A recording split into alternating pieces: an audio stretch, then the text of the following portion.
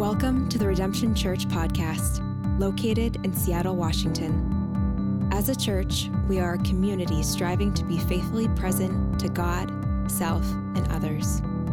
We hope this is an encouragement to you in your life, no matter where you are. Thanks for joining us. Good morning. Go ahead and grab a seat if you would. Glad you're all here today. As we are trying to navigate this 2022 January, you know, it is going around, and it got me last week, and it wasn't so much fun. But, you know, I'm thankful to God for health. I'm thankful to feel strong again and all the rest. And there's so many people in our church and our city, as you all know, have been hit pretty hard by all of this. So let's just continue to remember our church family. Let's continue to remember our coworkers. Let's continue to remember our neighbors in prayer. Let's be intentional about checking on people and asking, hey, can we bring you something? Especially if you, friends in our church now, if you know of people in need, please let us know. We want to be able to serve the city around us, whether it's dropping off soup or whatever we can do to try to help our city. Let's be the servant-hearted children of God and look after our neighbors' well-being.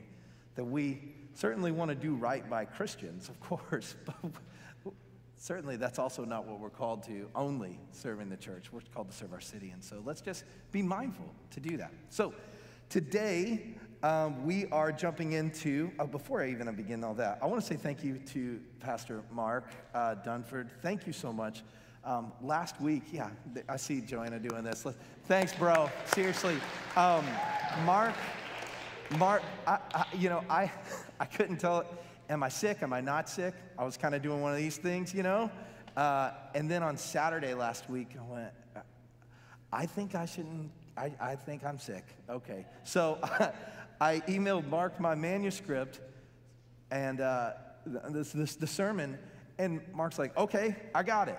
After his whole work week on Saturday, rang him up, and Mark rallied, went to the office, grabbed commentaries, studied the manuscript, got out here last Sunday morning, was shoveling snow. Like, come on, Pastor, that's awesome, you know?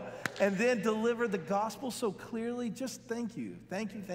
And we've got a marvelous team, you know?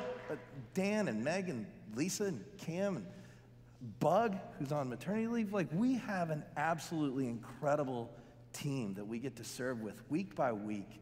So just thanks for filling in and lifting and doing all that stuff. And let's just remember to keep all the staff in prayer too. So, okay, so just thank you. All right, so with that being said, as Mark mentioned a moment ago, today we're looking at the providence of God, how God provides for the world. And so we're taking 3 weeks, and we're going to take the vision of Redemption Church and drop it into your workplace.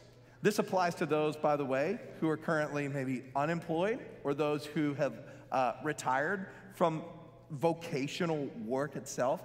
That if you find yourself not clocking in and punching a card from 9 to 5 in a traditional way of viewing work, I want you to not disconnect. The same way we would say if we were preaching on a passage about marriage, and if you are not married, I'd want you to listen to what God has to say anyway, because it's for the benefit of the entire body.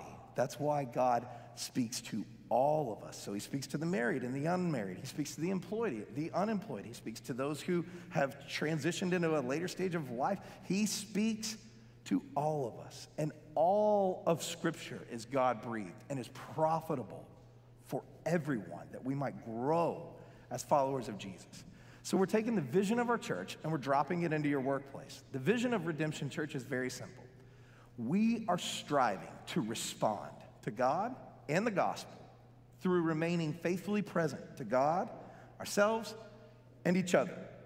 We're striving to respond to God and the gospel through remaining faithfully present to God, self, and others. And so over the next few weeks, we're going to show what it looks like to be faithfully present to God at your workplace.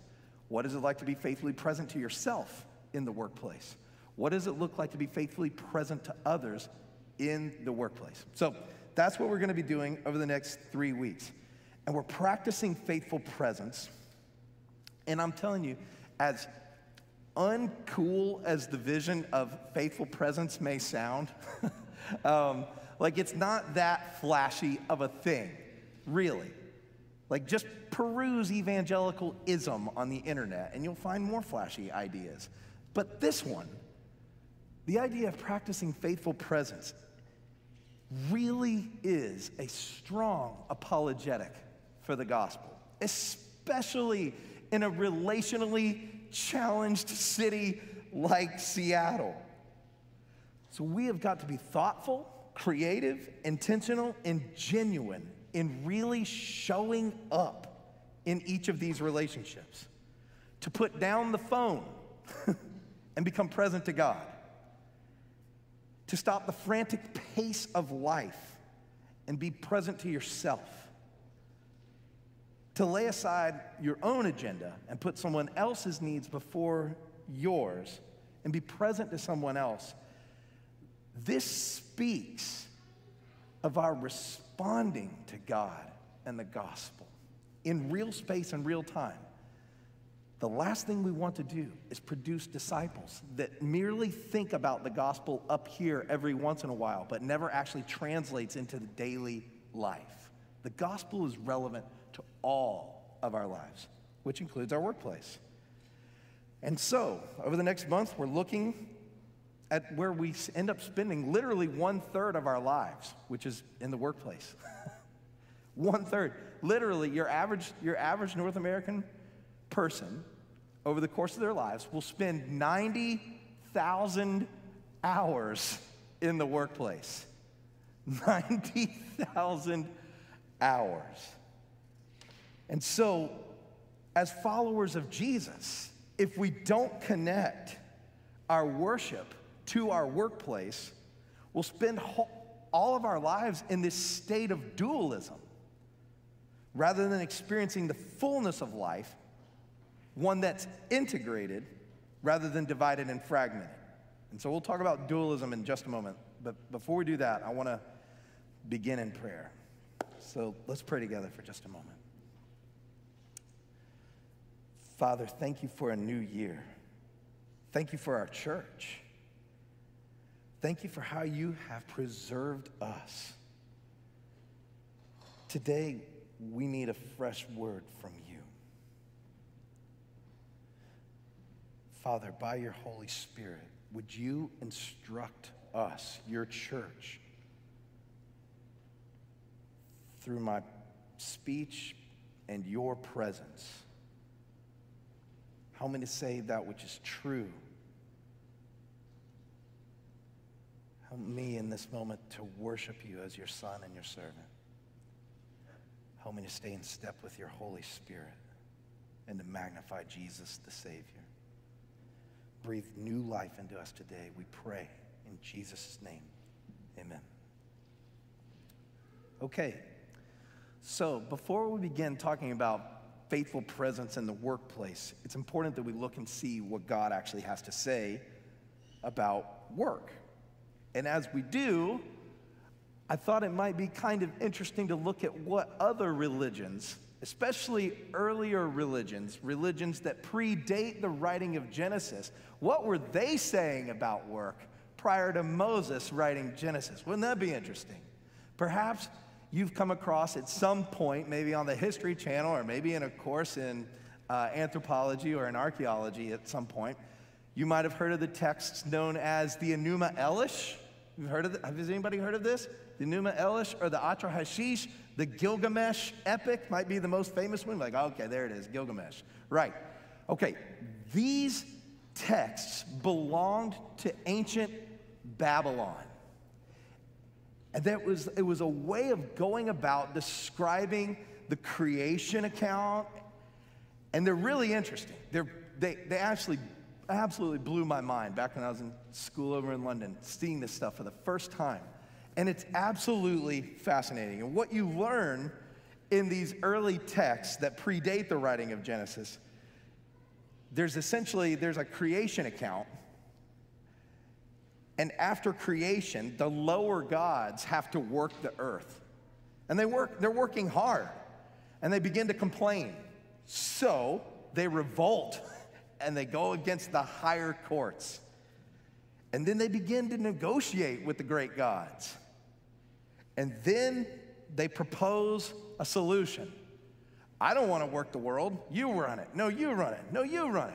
Here's what we'll do. Let's make people, and they have to run it. And that's the solution. And that's where human beings come from.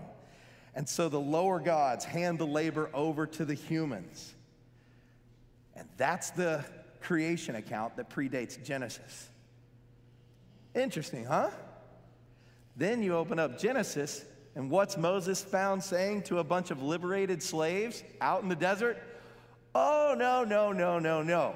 That God didn't make the sun, and that God didn't make the moon, and that God didn't make the sea. No, the one true God, Yahweh, is our one creator, and he created you, and you are not the result of a cosmic fight in heaven, but rather God creates human beings in his image and likeness because it flows out of who he actually is. That work itself is given to human beings not as a curse, but as part of the original blessed state. As Lisa just read to us in Genesis 2. Did you notice that? God creates Adam, places him in the garden to what? To work it and keep it. Oftentimes I've noticed in my own life, and I've definitely heard other Christians kind of say it this way, well, you know, work is the curse. We have to go back and go, no, actually work's not the curse. All of creation fell under the curse, but work itself is part of the original blessing. So when Moses comes on the scene and begins to start telling the people who have been liberated, he tells them, you're not the result of a fight, you're a result of God's loving character who brought you into being. And work is not a curse, but we were designed to carry out a various kind of vocation. What a beautiful way to begin the Bible. A good creator making us in his image and likeness and giving us tasks to do. It's a profound apologetic. Can you imagine what the early Hebrews must have thought, having been delivered out of Egyptian captivity in which Babylonian ideas would have been swirling around? Can you imagine getting out in the desert and going, wait, so our one true God, the Creator, is also our Savior? And Moses says, yeah, and he's going to be with you. So that's how the Bible begins. It's beautiful. Okay, so your job is not God's punishment on you. Though sometimes it might feel that way. Am I being punished? Did I do something to deserve this email or this task at hand? But work is not God's punishment. So, after God puts Adam in the garden, and even the way, I can't miss this part. Even when God creates Adam, it is so beautiful. It says in Genesis 2 that he reaches into the earth and he forms Adam out of the dust, right? And then it says that he breathes into his nostrils the breath of life. And Adam became a living creature, a living being. And the way that Hebrew scholars will start talking about God breathing into Adam, it's as close that they begin to speak in terms of intimacy, saying it's like a kiss. So God kisses Adam, essentially. And Adam becomes alive with the breath of God. So of course, once you start reading on after sin and the curse and all the rest, of course you get over to Exodus chapters 1, 2, and 3. And of course, the one who began it all in a kiss is found liberating his people. Isn't that beautiful? Okay. So he puts Adam in the garden to work it and keep it.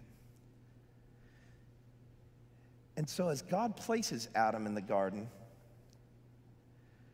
he does so out of love. Like, of all creation, where God could begin with his human beings, he puts them in this beautiful, blessed place to have fellowship with Adam, and that Adam and Eve might go about carrying out their task of working and keeping the garden. Okay. There's work even to be done in Eden.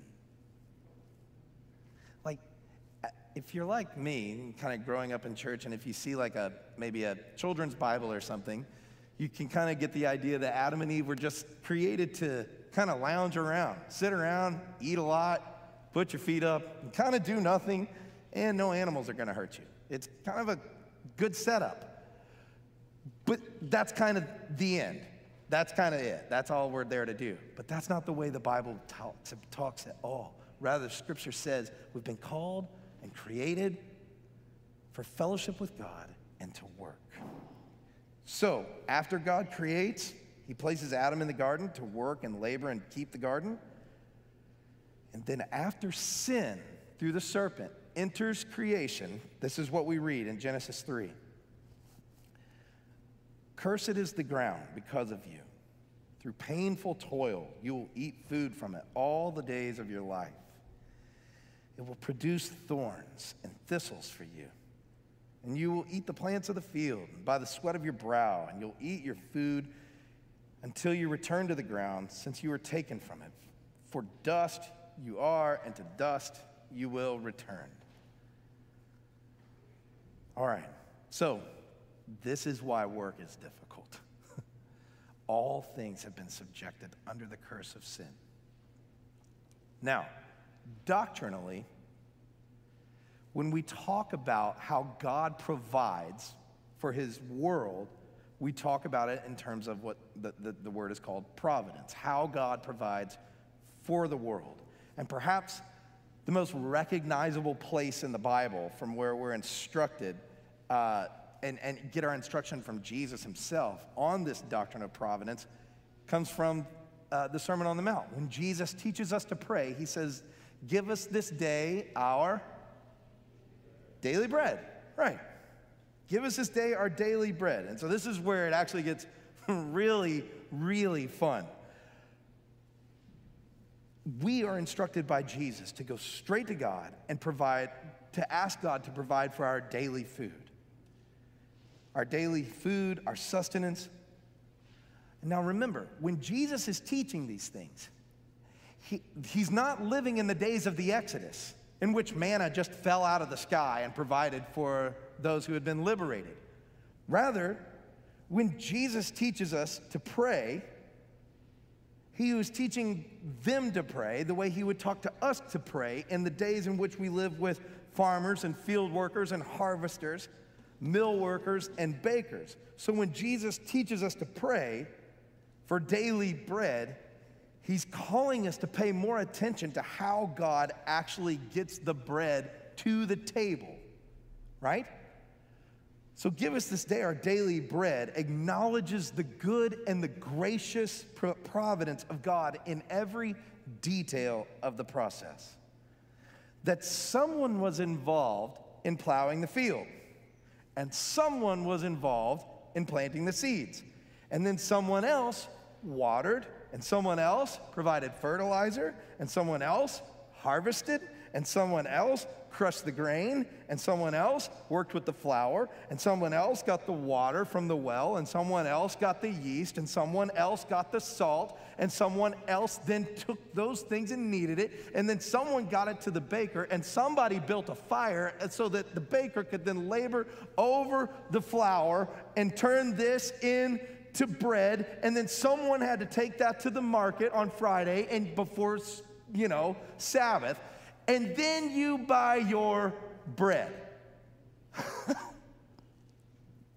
Give us this day our daily bread is not a prayer that they prayed in the Exodus. That was a given. They knew the promise, it's going to come out of the sky.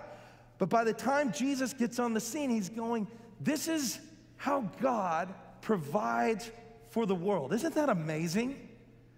It's absolutely amazing. I mean, think the way you woke up this morning, as Martin Luther King pointed out one time, you depended on 2/3 of the world before you got out of bed.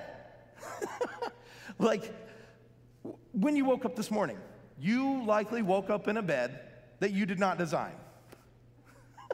Someone else did that. And you probably didn't sew the sheets. And then you got up and you walked down a hall that you didn't build. And you walked into a kitchen. Maybe you designed it, maybe you didn't. And then you made your coffee.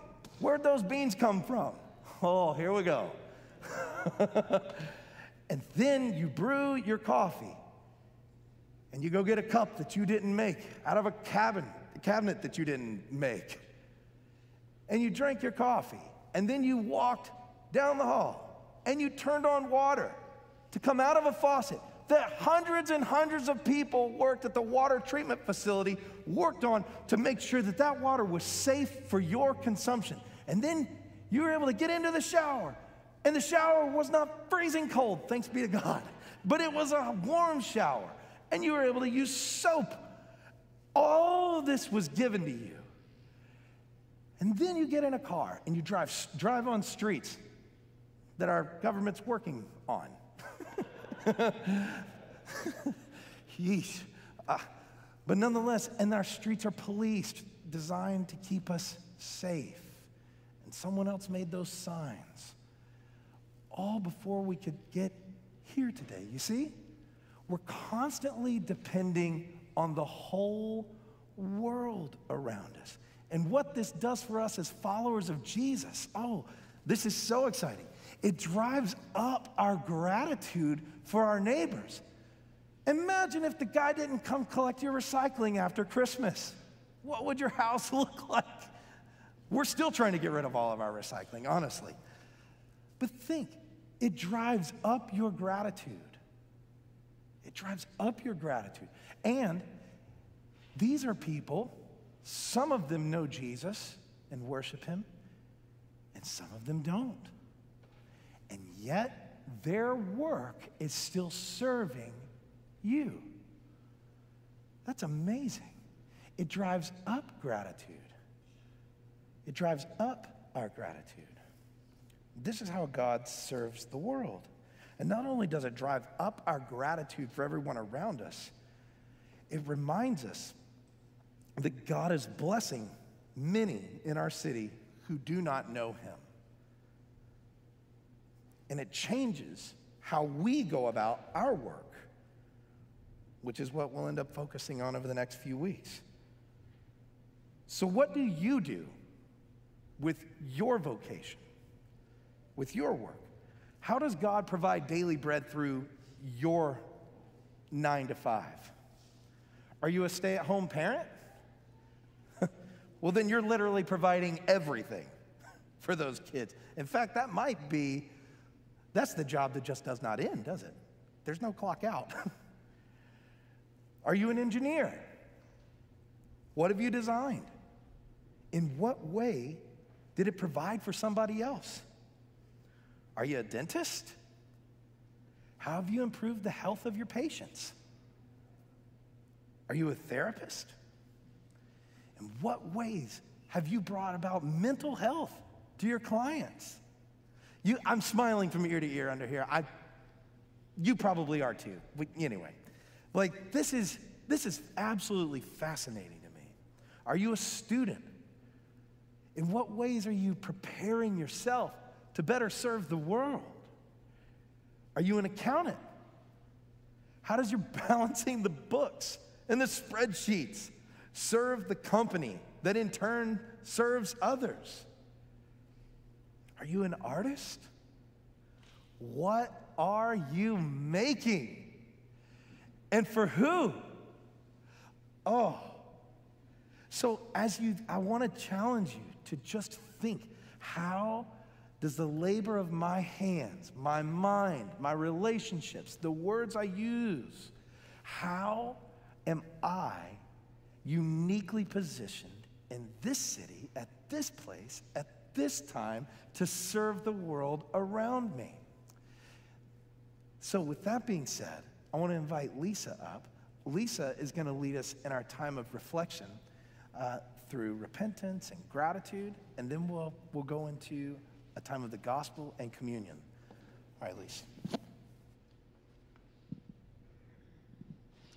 We just wanted to take a few minutes to pause before we head into communion and be present to God and ourselves in gratefulness and repentance.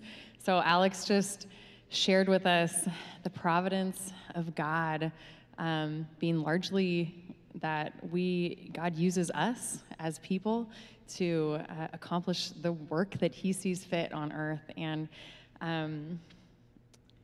we are stewards of this earth that he's given us, and we work together to make it, to continue God's work and to glorify God in that. And in gratitude, we acknowledge our interdependence on one another, that we did not earn or deserve all that we have. I didn't really work for the shower that I took this morning. And honestly, you mentioned that, but I was really struggling with gratitude this morning. I was thinking as I was coming up here, I was so hard. I actually got into a cold shower this morning, and I was so ticked because I was freezing cold. And I spent the morning, I was up early and the heat hadn't even come on yet, and I was so cold, and I got in a cold shower, and I was just like, dang, but I am still taking a shower, and I get to go talk about gratitude, and I am struggling so much in my heart to actually be thankful. And the thing is that gratitude isn't always a feeling that we have. In fact, oftentimes it just isn't.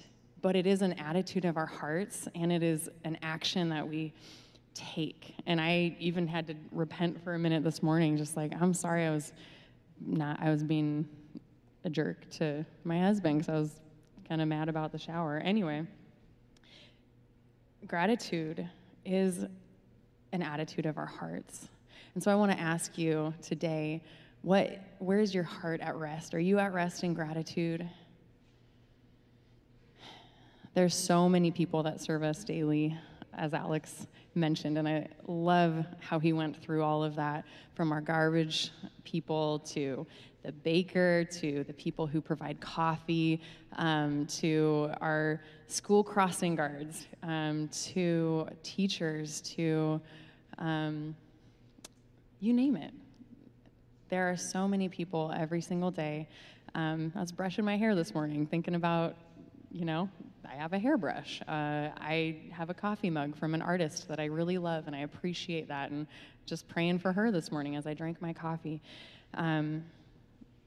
I want to ask you if you have been in gratefulness for the people serving you, if you have been living out of an attitude of gratefulness, or have you been living out of an attitude of entitlement, of self-righteousness, of self-preservation, of I'm in a hurry and I need to get my work done, and the road traffic is in my way, my barista who's having a bad day is taking too long, this person at work next to me is just driving me crazy, or they're talking my ear off, or they're chewing their gum too loud. Whatever it is, has your heart been in a place of gracious thanksgiving? And as Christians, we really should be the most thankful and the most gracious people, because we have experienced that extreme grace from Jesus Christ. We know the grace of God. You know it. You have experienced, if you know Jesus, then you have experienced that unearned, undeserving grace that says, I'm going to lift you up, I'm going to lift your chin, I'm going to cause you to stand, and I'm going to make you like me, even though you haven't earned it. So we know this, and we get to go out into the world and be that for other people. So before we get into communion, let's just take a moment of silence to repent of the areas that we have not appreciated, the people who are providing for our comfort and our well-being, and then let's give thanks for those people. Thank you. I'm going to say a prayer for us. I'm going to give you just a minute of silence reflection, and then I will pray over all of us.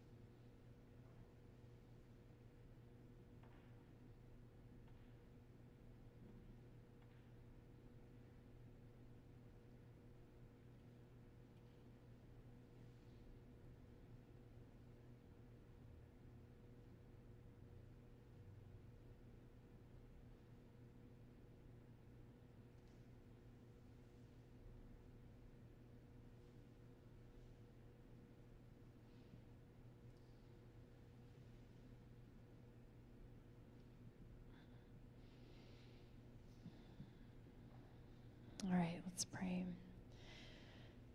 Father, Son, and Holy Spirit, we gather this morning from all over your city. We gather from the places you have called us to serve. We come with hearts, minds, and hands that are full, Lord, full of stories to tell, stories of praise and thanksgiving, stories of sadness and confession. Some of us carry urgent requests for you, Lord. We need you to move quickly in our lives and our world. We carry these things before you, Lord, openly and honestly as an act of love for you and our neighbor.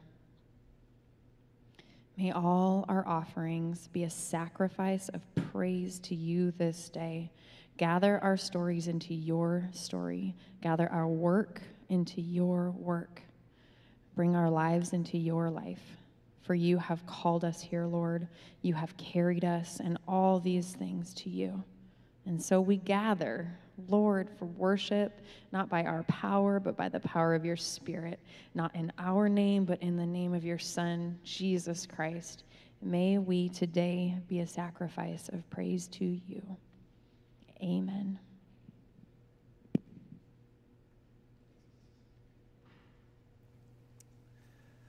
Okay, friends. So, Brian, you want to come and lead us? Don't check out and go on autopilot right here. Listen, we haven't talked about the gospel yet today. Have you noticed that? We just heard a lot about how God provides through the work of our neighbors. But the church does not gather merely in the name of the doctrine of the providence of God. We gather in the name of Jesus, our Savior. Wherever 2 or 3 gather in his name, he is present. He is among us. So, church, here's the good news of the gospel. It's not your neighbor's work, as great as that is and as much as we benefit. The good news of the gospel is this, that our good, loving Creator God who put us in the garden to keep the garden and walk in fellowship with him, we rebelled against him. We sided with the serpent and were put under the curse of sin, in which thorns would come up from the ground. And yet God, in his mercy, in his grace, did not look at us on our worst day and say, you're going to get justice. You're going to reap everything you just sowed. Rather, God responded to our rebellion, to our evil, to our sin, to our defiance, to our brokenness, to all that we became in that moment. God did not run away from us, but rather ran toward us because he's the one who kissed us and brought us into being. Jesus came to this world as the sinless Son of God. And as Jesus lived on this earth, he carried out his job as a carpenter, that he did not come down here merely to die as a sacrifice for sin, though that was his primary objective. Jesus was a carpenter and taught us that all vocation matters to God. And as Jesus goes to his cross, before Jesus was put on his cross, he was crowned with what? Thorns. It is not a coincidence that in the curse in Genesis chapter 3, we see the curse laid upon the head of Jesus himself. And as Jesus hangs on his cross, he breathes out forgiveness of sins over those of us who put him there.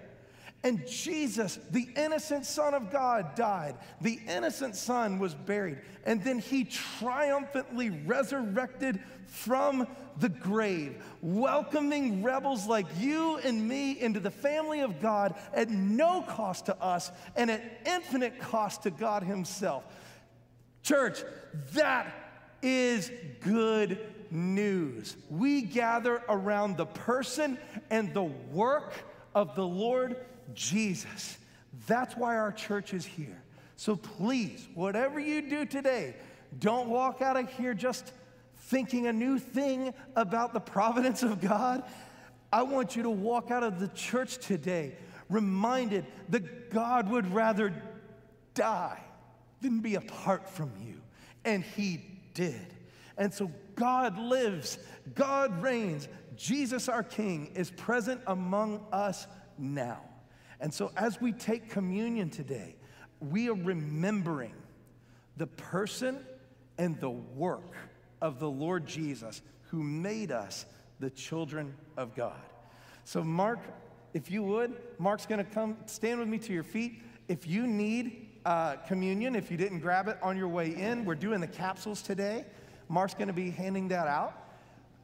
And as you take communion today, remember what Jesus designed in the Last Supper, where he says, take, eat of this bread, it is broken for you. It represents my body. Drink of this cup, it represents my blood that was poured out for the forgiveness of sins. So perhaps you feel at distance from God today. Maybe you've sinned against God in some way, or your neighbor or a spouse or a friend, and you feel that there is an eternal gap between you and God. I want you to remember this morning that as you take communion, Jesus closed the gap entirely. You are one with Christ. He has given you his Holy Spirit. He calls you righteous. He calls you his own. He blesses you today. Jesus, we love you. Jesus, thank you for the forgiveness of sins. Thank you for separating our sin as far as the east is from the west. Thank you for the gift of the Holy Spirit. Thank you for the gift of your word. Thank you for the gift of the church. And thank you for how you provide for all of our needs through our neighbors. We love you. We pray these things in your good name. Amen.